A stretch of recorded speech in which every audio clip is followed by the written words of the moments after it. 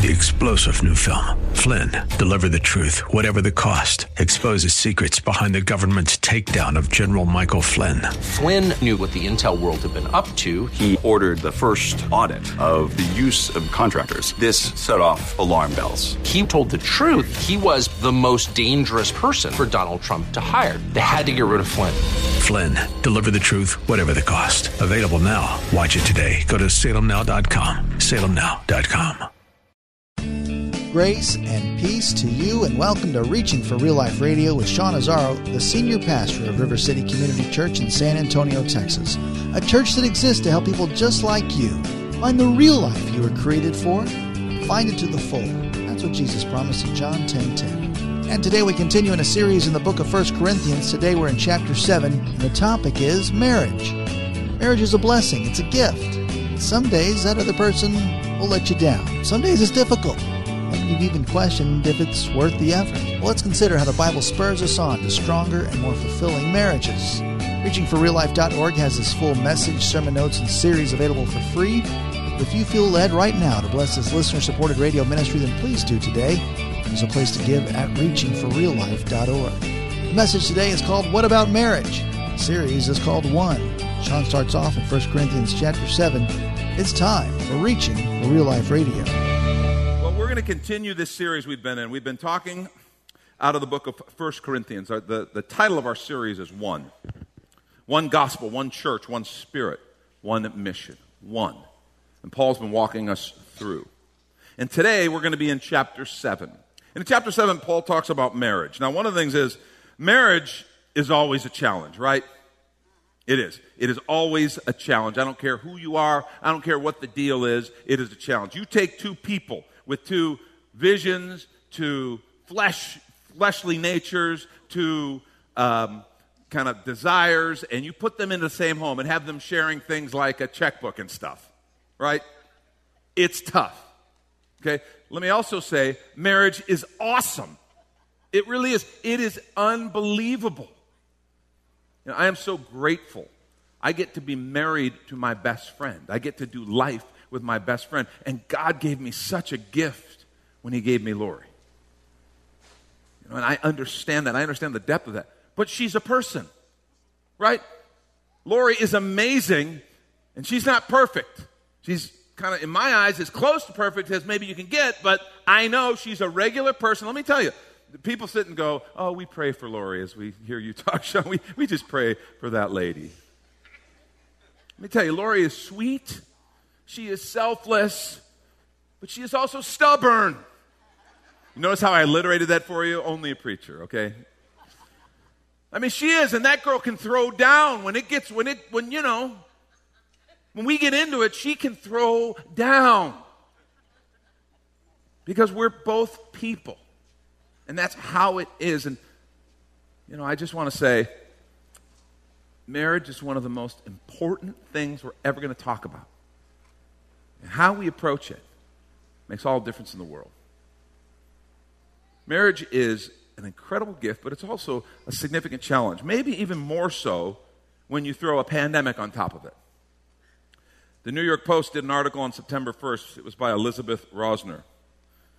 Said this: the divorce rates have spiked in the United States during the coronavirus pandemic as couples have been stuck at home together for months. The number of people looking for divorces was 34% higher from March through June compared to the same time period in 2019. It's according to new data collected by Legal Templates, a company that provides legal documents. The combination of stress, unemployment, financial strain, death of loved ones, illness, homeschooling your children, mental illnesses, and all the other stuff surrounding this has put a significant strain on relationships. The data shows that 31% of the couples admitted lockdown has caused irreparable damage to their relationships. Interest in separation during quarantine peaked on April 13th, just about 15 to 20 days into when the vast majority of states began their lockdowns. This uptick could coincide with what Health and Human Services professionals refer to as the disillusionment phase in the phases of disaster. That's the time when optimism turns to discouragement. Stress heightens and negative reactions often occur, the group wrote. They also found that newlyweds took the hardest hit. In fact, 20% of couples who sought divorce were married within the past 5 months or less, compared to the just 11% the year before in 2019, doubling the rate. This indicates that recently married couples were less equipped to deal with the stresses of the COVID-19 virus than mature couples were, said the group. States along the Bible Belt recorded the highest number of divorce rate during the COVID-19 pandemic, including Arkansas and Alabama. The number of life insurance policies and payouts required in divorce settlements soared as well. And they speculated it's possible that divorce rates will continue to rise as all the ramifications of this pandemic continue to hit wave after wave. Now, I want to suggest that the pandemic that we've all been experiencing has added stress to marriages. But I want to also suggest it is not the main cause of broken marriages. I want to suggest the primary culprit is flawed understanding of marriage. It's a faulty foundation. People don't understand, they don't know what marriage really is. They don't understand what it is they're doing when they say, I do. I think that's the biggest issue. And the Apostle Paul is going to talk to us about marriage in chapter 7. But before we get there, I want to share some thoughts on marriage because they would have heavily informed Paul's view of marriage. Key verses. The first one is Genesis 2:24. Therefore a man shall leave his father and mother and hold fast to his wife, and they shall become one flesh. There is no other relationship that has that same kind of description in the Scripture. One flesh. Something unique happens when a couple stands before God in the covenant of marriage and says, I do. God acknowledges that, and they become one flesh. Jesus quotes that in Matthew 19, verses 3 through 6. Pharisees came to him, testing him by asking, is it lawful to divorce one's wife for any cause? He answered, have you not read that he who created them from the beginning made them male and female?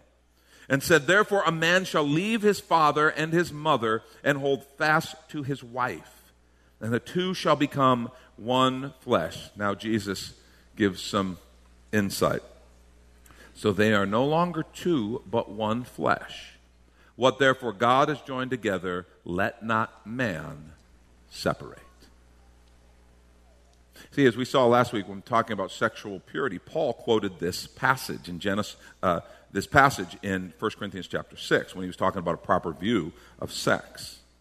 And what I want to suggest is to understand what we're about to read in 1 Corinthians 7, some teaching that Paul has on marriage. We have to begin with Paul's view of marriage, which was rooted in that Genesis 2 passage. It was rooted in what Jesus said in Matthew 19, and it was rooted in a biblical idea of marriage. If you're taking notes, here's the main point of the message, and I want you to grab this. Marriage is a sacred union instituted by God to be the foundation of all human families. That's it. Marriage is a sacred union instituted by God to be the foundation of all human families. What that means is it is not a human invention or construct. We didn't make this up. It's not just something that we thought, hey, won't this be cool? Let's make up marriage. It's not. It is not simply a legal designation. What that means is it's not ours to redefine or to reform. It is not ours to redefine or reform. This became a big conversation a few years back when the Supreme Court legalized same-sex marriage. And what I want to suggest to you is that is a misunderstanding of the word marriage. I don't believe governments, any government, has the right to redefine or reform what marriage is, because marriage is an idea that God initiated that has existed before any government on the face of this planet. I think governments can create civil unions if that's what they want to do. Whether or not you think that's a good idea is going to depend on what you believe about life, human nature, origins, and all those things. But a government can do that. They have a right to make laws, civil unions, in the context of their legal purview. But marriage is something that existed before those governments. And they don't get to redefine it. And we need to understand this. We, as the people of God, have got to understand what marriage is and what it isn't. A civil union is different than marriage. When we talk about marriage, we are talking about that sacred union that God designed that nobody else gets to redefine, that predates any nation or government on the face of the earth. That's what we mean when we talk about marriage. It is something sacred. Listen to this. I could share these ideas, but there's no way I could share them better than Dietrich Bonhoeffer did. So let's let him do it. As part of a wedding, a ceremony with a couple, he wrote these words, and they were recorded for us. He said, "Marriage is more than your love for each other. It has a higher dignity and power. For it is God's holy ordinance through which he wills to perpetuate the human race till the end of time. In your love, you see only your two selves in the world. But in marriage, you are a link in the chain of the generations which God causes to come and to pass away to his glory and calls into his kingdom. In your love, you see only the heaven of your own happiness. But in marriage, you are placed at a post of responsibility towards the world and mankind. Your love is your own private possession. But marriage is more than something personal. It is a status, an office. Just as it is the crown and not merely the will to rule that makes the king, so it is marriage and not merely your love for each other that joins you together in the sight of God and man.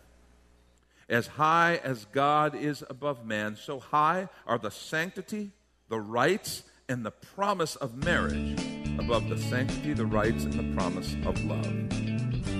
It is not your love that sustains the marriage, but from now on, the marriage that sustains your love." What a powerful picture of this holy, sacred ordinance of God's church, marriage. And this is when we take a quick minute to remind you you're listening to Reaching for Real Life Radio with Pastor Sean Azzaro, a listener-supported ministry of River City Community Church, in this message called What About Marriage? It's in the series on unity called One. It's available right now on the sermon page at reachingforreallife.org. And while you're there, if you've been blessed by this teaching today, your gift of any amount helps this radio ministry continue to help others just like you. Find the Donate tab at reachingforreallife.org. In fact, your gift of any amount will get you the latest book from Pastor Sean Azzaro. 302 Books, a division of Salem Media Group, presents A Pilgrim's Guide to the Spirit-Filled Life, Rediscovering the Gift of the Spirit, authored by Sean Azzaro, pastor of River City Community Church in San Antonio, Texas. Growing up in and around Pentecostal churches, I really learned to appreciate the role of the Spirit in the life of the believer. But I also saw what I considered to be imbalance and excess in some of our churches when it came to how we taught about the infilling. Now available at Amazon.com, Sean Azzaro shares his most requested teaching and radio broadcast series in a devotional form, encouraging you to embrace the Spirit-filled life. I wrote in a devotional style to encourage readers to examine the Scripture with fresh eyes and make room for the Lord to speak about the role of the Spirit in our lives. The goal of the whole book is to simply make you hungry for more of the Spirit.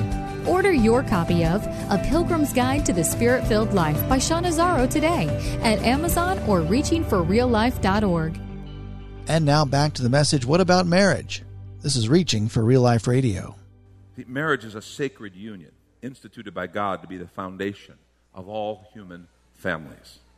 And it's with that understanding that we now turn to 1 Corinthians 7, and we're going to read some of Paul's comments on marriage. They'll make a whole lot more sense when you understand how he viewed marriage.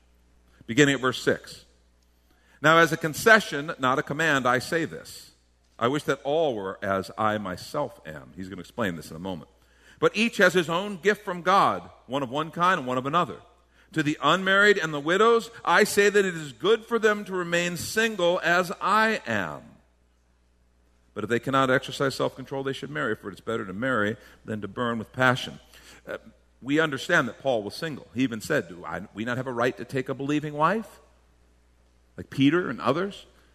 We understand that Paul was single. What's interesting is many commentators suggest that he had been married at one point because he was a Pharisee, and that was highly encouraged. He was part of the Sanhedrin, which was basically a requirement.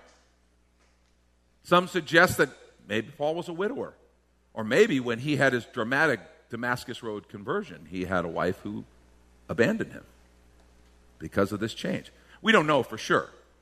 The point is, he is single at this point. And he is saying, man, I would that everyone could be as I am. But if that's not your gift, if that's not your call, then take a spouse. Verse 10, to the married I give this charge. And then he clarifies, not I, but the Lord. The wife should not separate from her husband. But if she does, she should remain unmarried, or else be reconciled to her husband. And the husband should not divorce his wife.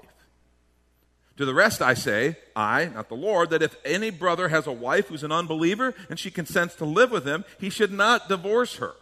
If any woman has a husband who's an unbeliever, and he consents to live with her, she should not divorce him. For the unbelieving husband is made holy because of his wife, and the unbelieving wife is made holy because of her husband. Otherwise your children would be unclean, but as it is, they are holy. But if the unbelieving partner separates, this is an important verse, if the unbelieving partner separates, let it be so. In such cases, the brother or sister is not enslaved. God has called you to peace. For how do you know, wife, whether you'll save your husband? How do you know, husband, whether you'll save your wife? So he makes these ideas, this idea about singleness, and then some of these ideas about marriage. And then he goes on and communicates another principle that we're going to find is really important in our discussion of marriage. Only let each person lead the life that the Lord has assigned to him and to which God has called him. This is my rule in all the churches. Was anyone at the time of his call, meaning his call to Christ, already circumcised? Let him not seek to remove the marks of circumcision. Was anyone at the time of his call uncircumcised? Let him not seek circumcision. For neither circumcision counts for anything nor uncircumcision, but keeping the commands of God. Each one should remain in the condition in which he was called. Were you a bondservant when you were called? Do not be concerned about it. But if you can gain your freedom, avail yourself of the opportunity. For he who was called in the Lord as a bondservant is a freedman of the Lord. Likewise, he who was free when he's called is a bondservant of Christ. You were bought with a price. Remember, he said that last week. In chapter 6, you were bought with a price. Glorify God in your body. This week he says, you were bought with a price. Do not become bondservants of men. It's this idea of everything he says. He's saying, God has a claim on your life, first as your creator, then as your redeemer. That's what he's trying to get across. Verse 24, so brothers, in whatever condition each was called, let him remain with God. Let me pray for us. Lord, I pray for your Holy Spirit to lead us, speak to us. Help us to listen intently, hear what you want to say to us. And help us to adapt and transform our lives to live according to your word, not the other way around, trying to get your word to somehow fit into the way we want to live. Teach us to follow you. In Jesus' name, amen.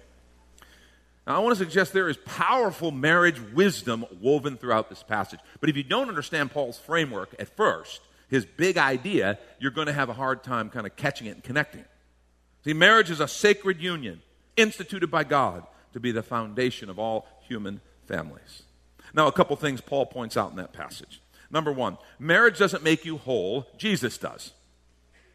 Marriage doesn't make you whole, Jesus does. In fact, say that with me. Marriage doesn't make you whole, Jesus does. And you're like, why are you making us say this? Because I can't tell you how many people go through life and think marriage is going to make my life better. Marriage is going to make my life better. And every married person in the room said, what? I mean, really, I'm telling you, you've all experienced it, that person who feels that pressure to get married. You see it in seniors who graduate from college and they got their group of friends and a couple of them get married. And then all of a sudden all the rest of the group start getting anxious. Oh, I got to get married. Because that's when my life is real. And that's when I'm really going to get in my life. And it's going to make everything good. And all the married people say, that's exactly right. Things aren't good. Just throw another person in there. That'll fix it. Have them stop. They'll tell you things you didn't even know. You thought were going okay. They'll tell you how those aren't okay either. I mean, seriously, there are people who think that person is going to make my life work now. And without that, I'm just not happy. I'm not satisfied. And there are people going through life and they just feel a need and they feel they're lonely. They think, man, if I just get married, then everything's going to be okay. And I want to say to you, Paul is making crystal clear, marriage doesn't make you whole. Jesus does. And he lays out, he just flat out puts it out there. I wish there were more who were like I am. In other words, single. He says it outright in verse 8. And then down in verses 32 through 34, look what he says. He explains that, why he advocates that some would remain single. He says, I want you to be free from anxieties. And that's not a marriage joke. We might take it as that, but it's not. Because listen to what he says. He explains it. He says, the unmarried man is anxious about the things of the Lord, how to please the Lord. In other words, all he has to focus on. He's talking about a type of freedom of the single person, and we know what he's talking about. Unmarried man is anxious or concerned about the things of the Lord, how to please the Lord. But the married man is anxious about worldly things, how to please his wife, and his interests are divided. Now, let me explain something. He's not saying that's wrong or bad. He's just saying there is an advantage to singleness. Because when you go stand before God and you make this covenant of marriage, the two become one flesh. I don't get to just go do what I want anymore. Because I'm now connected to, in God's eyes, spiritually and physically, another person who I share one flesh designation with. So now I need to think about what's good for her. Ladies, what's good for him? And we're together in this thing. We're trying to figure out, and that's the way it should be. He's not saying that that's bad or good. He's just saying it's real, and when you've made that vow, that's what God wants you to do. He wants you to be concerned. I don't just get to say, well, I'm sorry if you don't get it. I'm just going to go do it, and you do whatever you want. I don't get to do that. We're one flesh. So now we go together. And so if she needs more time to figure things out, we got to take time. If I need more time to figure things out, we got to take time because we're one flesh. So what Paul is simply saying is that there is an advantage to singleness. Married man is anxious about worldly things, how to please his wife, and his interests are divided. The unmarried or betrothed woman is anxious or concerned about the things of the Lord, how to be holy in body and spirit. He's talking about there's a freedom. But the married woman is anxious about worldly things, how to please her husband. See, no matter where you are, wholeness is found in Jesus. Marriage will not make you whole. Okay? In fact, if you go into marriage thinking, man, I am messed up, but that person, that'll fix me, you are setting some person up for serious failure. They can't fix you. You can't even fix you. Only Jesus can fix you and me. But if I put all this burden, this pressure on someone else to make everything okay for me, to meet all the needs of my heart, my soul, my self-image, all this stuff, if I am not whole and complete in Christ, I'm not going to be fit to be a good spouse to someone else. The best thing I can do to prepare myself for marriage is to be completely whole and just filled in Jesus Christ and be independent in Him, dependent on Him, so that I am independent in Him. Do you know what I'm saying? That? I'm not saying independent of human relationships and things like that. I'm just saying I don't need someone else so that I'm okay with me. I need Him so that I'm okay with me. And then now I'm a whole person who can go in and I can really bring something into my marriage relationship. I can be the husband that He created me to be. You be the husband or wife He created you to be.